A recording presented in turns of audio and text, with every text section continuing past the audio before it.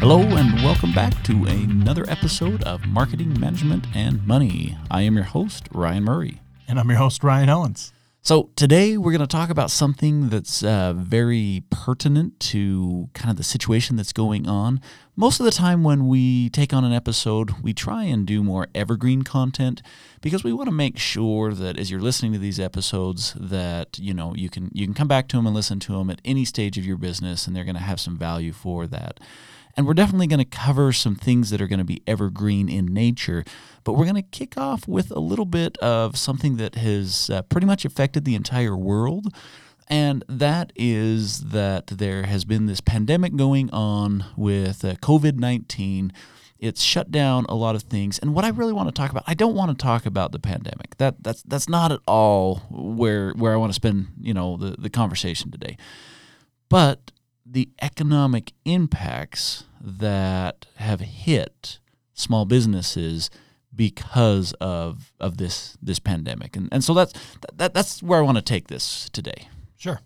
So one of the things that I want to point out, and I think that this is fundamental and foundational to this whole discussion, is the fact that sure, this is a global crisis. This has affected millions of people, probably maybe billions of people. Oh, yeah, easily billions. Oh, okay. Affected in some way, shape, or form, whether that's their livelihood or otherwise, it's definitely touching billions of lives. Right. And I want to look at how many small businesses just flat out got shut down. Yeah. And so here in the United States, and I apologize, I haven't really delved into what every single country is doing in response to this, but I can only imagine that it's very similar. But here in the United States, we pretty much have shut down all of the restaurant industry, all of the tourism industry. I remember that there was a health and beauty where they pretty much said, okay, that's all going to be shut down. And, so here we are, we're a couple months afterward. People are starting to crawl out of their hole. We've survived the great pandemic of 2020. People are starting to crawl out of their hole, but those industries were just pummeled. Sure. The government came in and shut them down. And sure, they said some things like, hey, we want you to, use takeout, and delivery from restaurants. And I'm like, that's cool and all, but that's, that's like less than a Band-Aid. You're still slashing the economics of their whole industry. Yeah. I mean, you can't profit from bringing in super small amounts of food for that limited amount of delivery and having your employees work extra hard to make those deliveries in and out of the building. And it just doesn't make sense financially. Yeah. And it's just tough. And the thing that I want to get to, that I was saying is fundamental is that whereas this is wide scale, this is, this is a big deal. Oh, for sure. However, small businesses face this same thing on a small scale all the time. You'll have a situation where you might have a local flood that is just absolutely going to destroy your business, or you get caught in an earthquake, or, there's civil unrest or economic unrest, or, something that comes in and just completely decimates your business. And so I kind of want to talk about not just what we're doing today as the world is recovering from this pandemic, but I really want to talk about what it is that you as a business can do to, safeguard yourself and to recover if you're one of those unfortunate ones that got blindsided. It's just you're walking down the street and all of a sudden, a freight train comes and just boom. You can't blame that and say, well, you should have managed better. It's like, well, there's only so much you can do. Yeah, I'm sorry, but I didn't anticipate a meteorite coming and crushing me. Yeah. How do I manage better?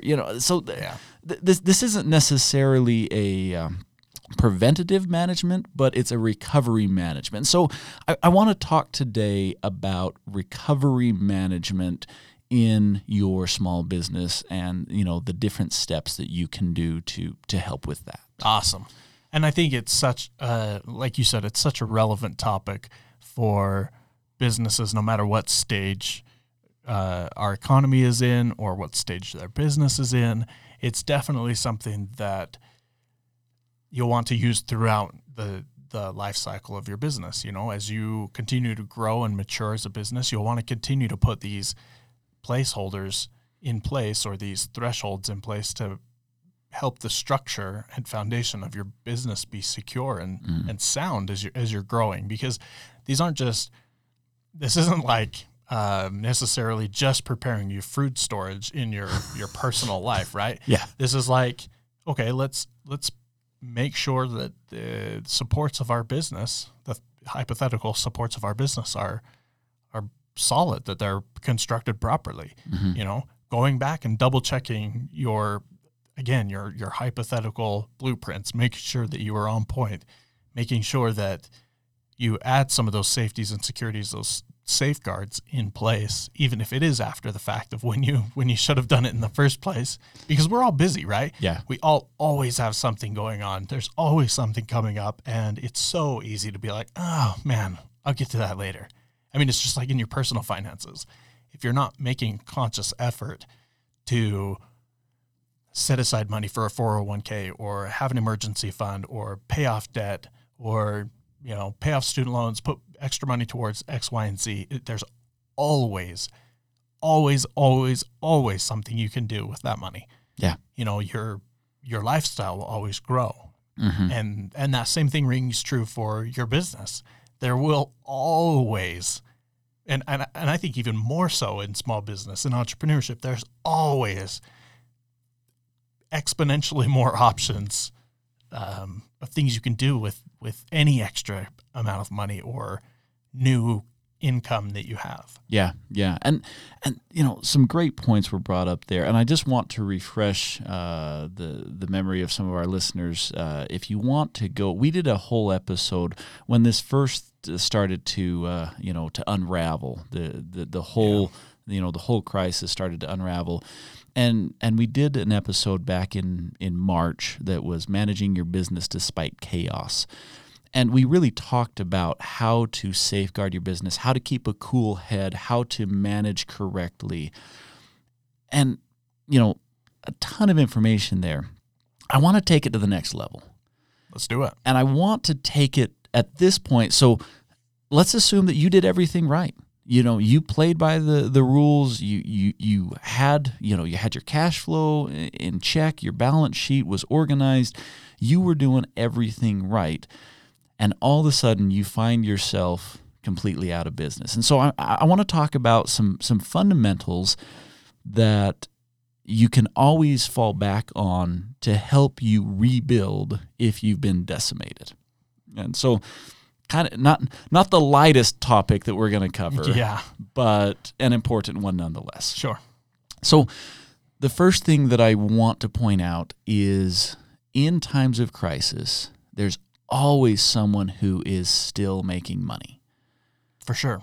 And that's an important concept for small businesses to realize, is that there's always somebody out there who is, that they are actually doing a little bit better off because of this crisis, regardless of what the crisis is. Right now we're talking about recovering from the COVID-19, but, if there's an earthquake, if there's a flood, if there's, a lightning bolt that comes, I don't know, but just one lightning bolt, just one economic downfall. Yeah. The world goes underground. One lightning bolt. One lightning bolt. It's a big freaking lightning bolt, man. The wrath of God. Just, boom, But there's always someone who is making money off of that. And so the question is how and why? So here's the first anomaly that I think is important to point out, and that is that money doesn't necessarily disappear. Now, the concept of money will disappear, and I'm going to talk about that in a second. That's a little bit high level, so just hold that thought. But tangible money itself does not disappear. And so it's changing hands. And so if all of a sudden you're no longer getting the money, who is?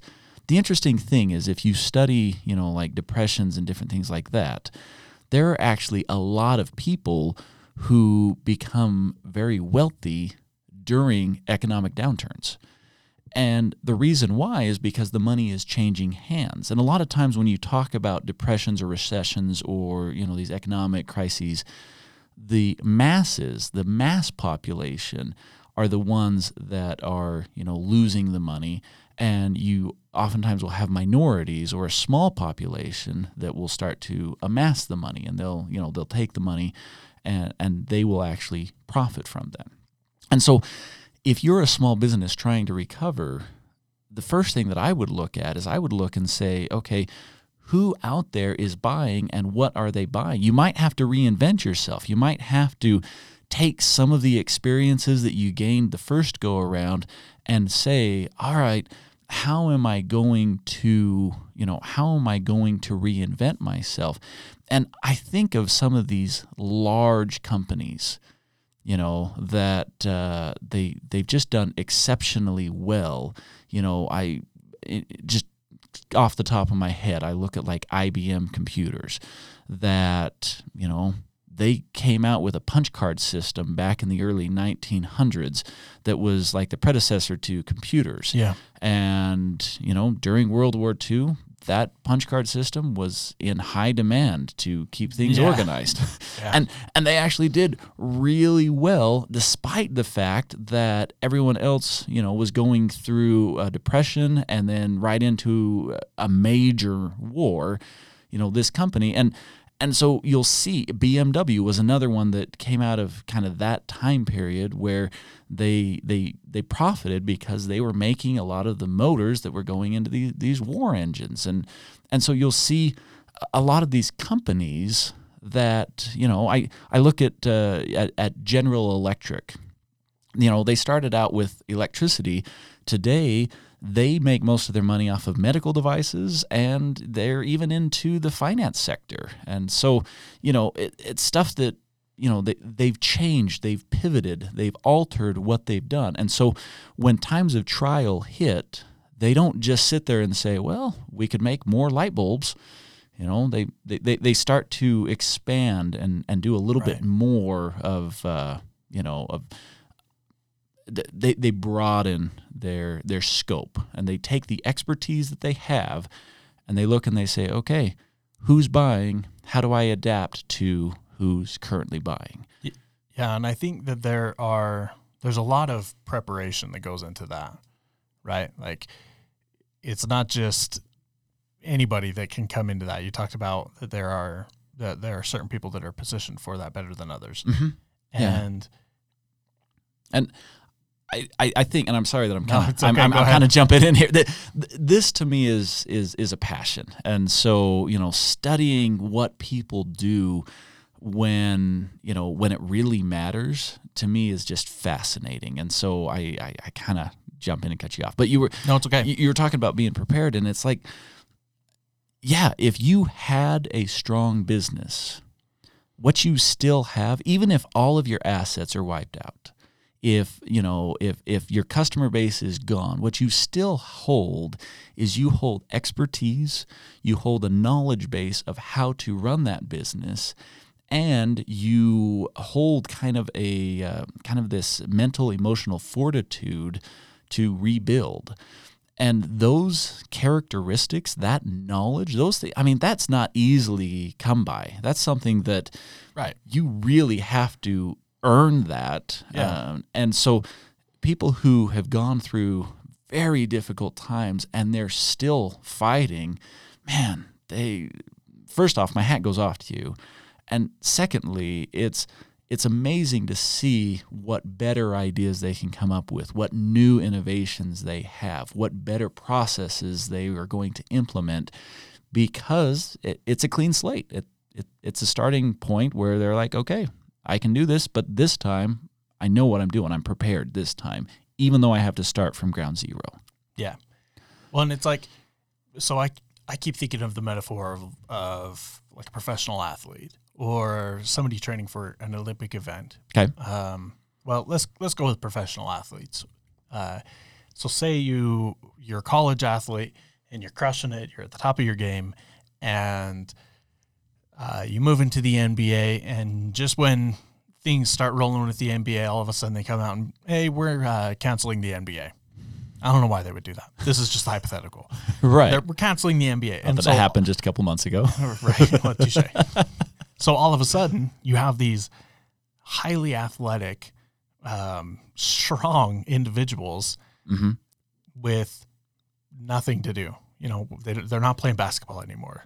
And so somebody that is trained to that level has a unique opportunity over somebody like myself who is never trained at that level, if there is a way for them to utilize their skills. As soon as that door opens. Yeah, and it's I mean, both he and I, or this person in the NBA, we can approach the same opportunity as soon as it opens, but if he's more well prepared for it, he's going to take it. And I think that's exactly what you're saying, right?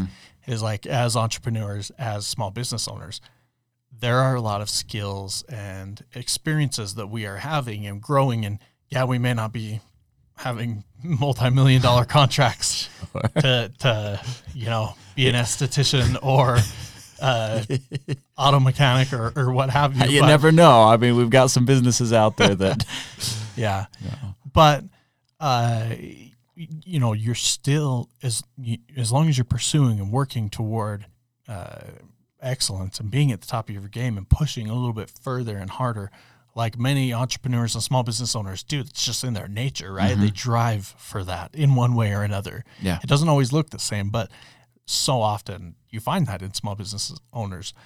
But even if, like you're saying, even if this collapse happens or the rug gets ripped out from under us as small business owners, we're still prepared. You know what I mean? Yeah. We're still capable of doing something better than somebody else who hasn't necessarily gone through the rigors of starting or going through a startup and turning it into a successful small business. And there's advantage to that.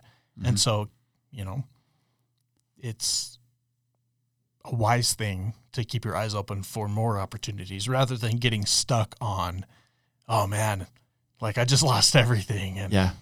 So, and that's something that I really want to, if I'm enumerating my points, this would be kind of my second big point, is that the best opportunity doesn't come when everyone thinks it's an opportunity. It comes before everyone thinks it's an opportunity. So exactly, if you're investing in something when it's hot, that's a bad investment. Yeah. You want to invest in something before it's hot because you want all of the growth of getting up there. So if you're in a recovery, if the markets have crashed, if your industry has crashed, if things are recovering, what will happen is most people, human nature is to kind of withdraw, to hold back.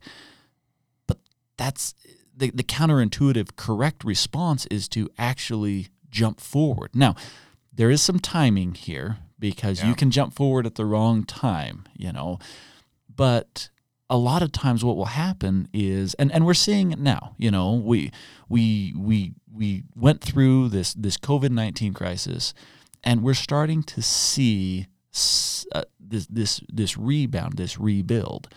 And I'm like, yeah, now's a good time to catch some opportunity because things are cheap. People are looking for work. The people are scared. They're looking for leadership.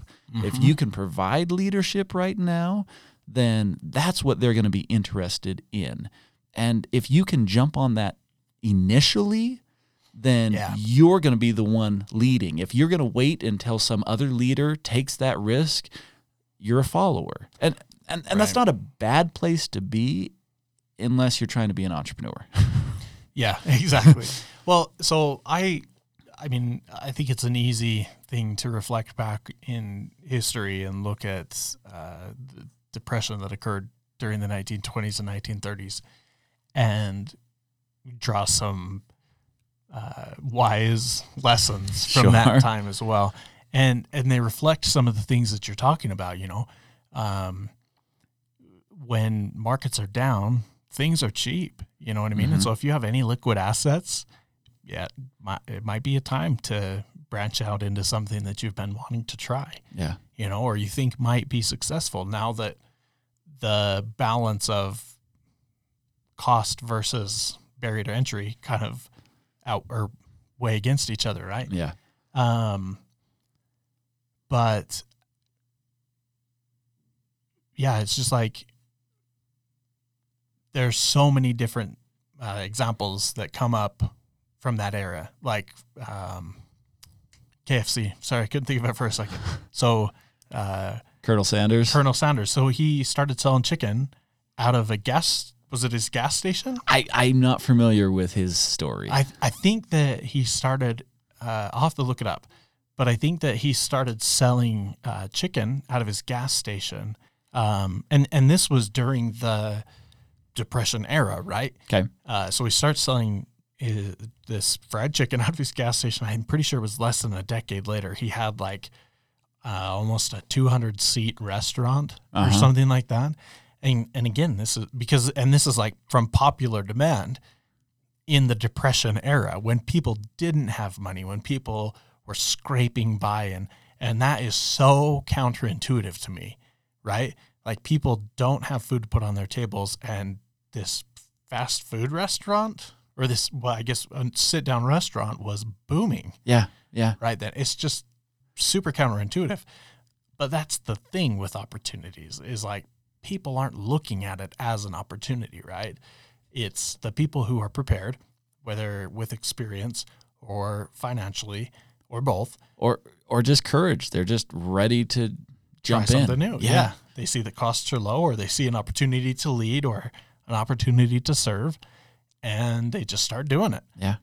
And it is like, this is the Depression, and all of a sudden you're serving chicken? Like, might not be the best time, bud. But it worked out great. I mean, yeah, exactly. History is what it is. Like, how many? I don't even know how many franchised stores there are or locations there are now. But getting into a KFC, it's global. Yeah, getting into a KFC or a McDonald's now, it's not a great investment compared to had you invested in that back in the 1930s or 1940s. Yeah, you'd be. Oh my gosh, your grandchildren's grandchildren would be all owning their own beaches and wherever. And yeah. And so that kind of brings us to the third and final point that I want to make before we wrap up this episode. And I alluded to this earlier, and I said that money just changes hands. And I said, but there's kind of a concept of money that will change. And so I want to talk about that because, and I'm sure that there were some economists out there that were like calling my BS, and they're like, money doesn't just change hands, and I'm just like, I get it. I know. Let me explain. And I'm going to explain this from a small business perspective. If you think about money is nothing more than a concept. Right. If you hand me a piece of paper that has a 1 on it, I only think that that's worth as much as I think I can trade it to someone else, And so if you hand me a piece of paper that has a 50 written on it, I can give this 50 to somebody else for something I want. Why is this worth more than the 1? Just so happens that we all buy into the numbers. We're all believing that this has some value. So this is kind of, and economics overly simplified, I know, and there are some fundamental errors in what I'm explaining. It's this the concept I'm going with. This is the Pixar version. This is the Pixar version. That's beautiful. So if that would never work in real life. I know, but it's a movie. Just let it happen. If I go to you and I say, "Hey Ryan, can I borrow $100?" Sure.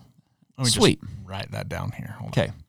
So you give me $100. I now have $100, but in your mind, you still think you have $100 because you're like, oh, if I need $100, I just go to Ryan and he pays me back my $100. Yeah. So by me asking for that money, the belief just doubled. Okay. Yeah. So we created $200 there because now I'm holding $100 and you still, you write it down as you're like, sweet, I have an IOU for $100. We just created $200. Yep. In concept. Okay. Right. Then I go and I purchase something with my $100. I go and buy some, climbing gear. All right. And now the person that I bought the climbing gear from, they have $100. Mm-hmm. But me, I now have a $100 asset of the climbing gear. Right. And you have an IOU of $100. Okay. And so we now just created $300. You see where I'm going with this, right? And like I said, I'm oversimplifying it. There's a lot that's going on. But then the person who manufactures the climbing gear, so the person who is going to sell that climbing gear, well, they've got to order that. And they're ordering it on the belief that I'm going to buy it. Right. And so they went ahead and they ordered this ahead of time. And so they gave $100 to the manufacturer. And so that, we're at 4 times. And I get that there's, some timing issue that I kind of overlooked there. Yeah. Don't get too technical. Right. Of course. There's the costs and things that we're ignoring. We get that. But the concept. The concept is that $100 feels like $400. Yeah. Okay. But the second that store says, I don't think anyone's going to buy, I'm not buying from the manufacturer, he now shrunk it by $100. Well, then I go to the store to buy, and I find that the store doesn't have anything to sell. And so I'm like, okay, well, then I'm not buying from you. And that shrunk it by another $100. And you come to me and you say, hey, I need my $100 back, and I have to pay you $100. And so the concept of the money can grow and the concept of the money can shrink. The actual number doesn't change. Right. But the belief does. Mm-hmm. And so what will happen is during these tight times, people will believe that there is less money. Mm-hmm. How do you change that? By changing the belief. And that's it's kind of a high level concept. And I wish that we could go into this. In fact, maybe we should. Let's pick it up next episode with some of these belief systems of money and how you can use that into your business. But for now, let's go ahead and wrap this one off. I just want to say, go out there, be leaders, serve, have courage. I know it's tough. And if your business was one that got wiped out, we're sorry, but at the same time, you didn't get wiped out. Yeah. So build from what you are. You're smarter, you're stronger, you're a better person, which means you can build a better business. Take care. We'll see you next week.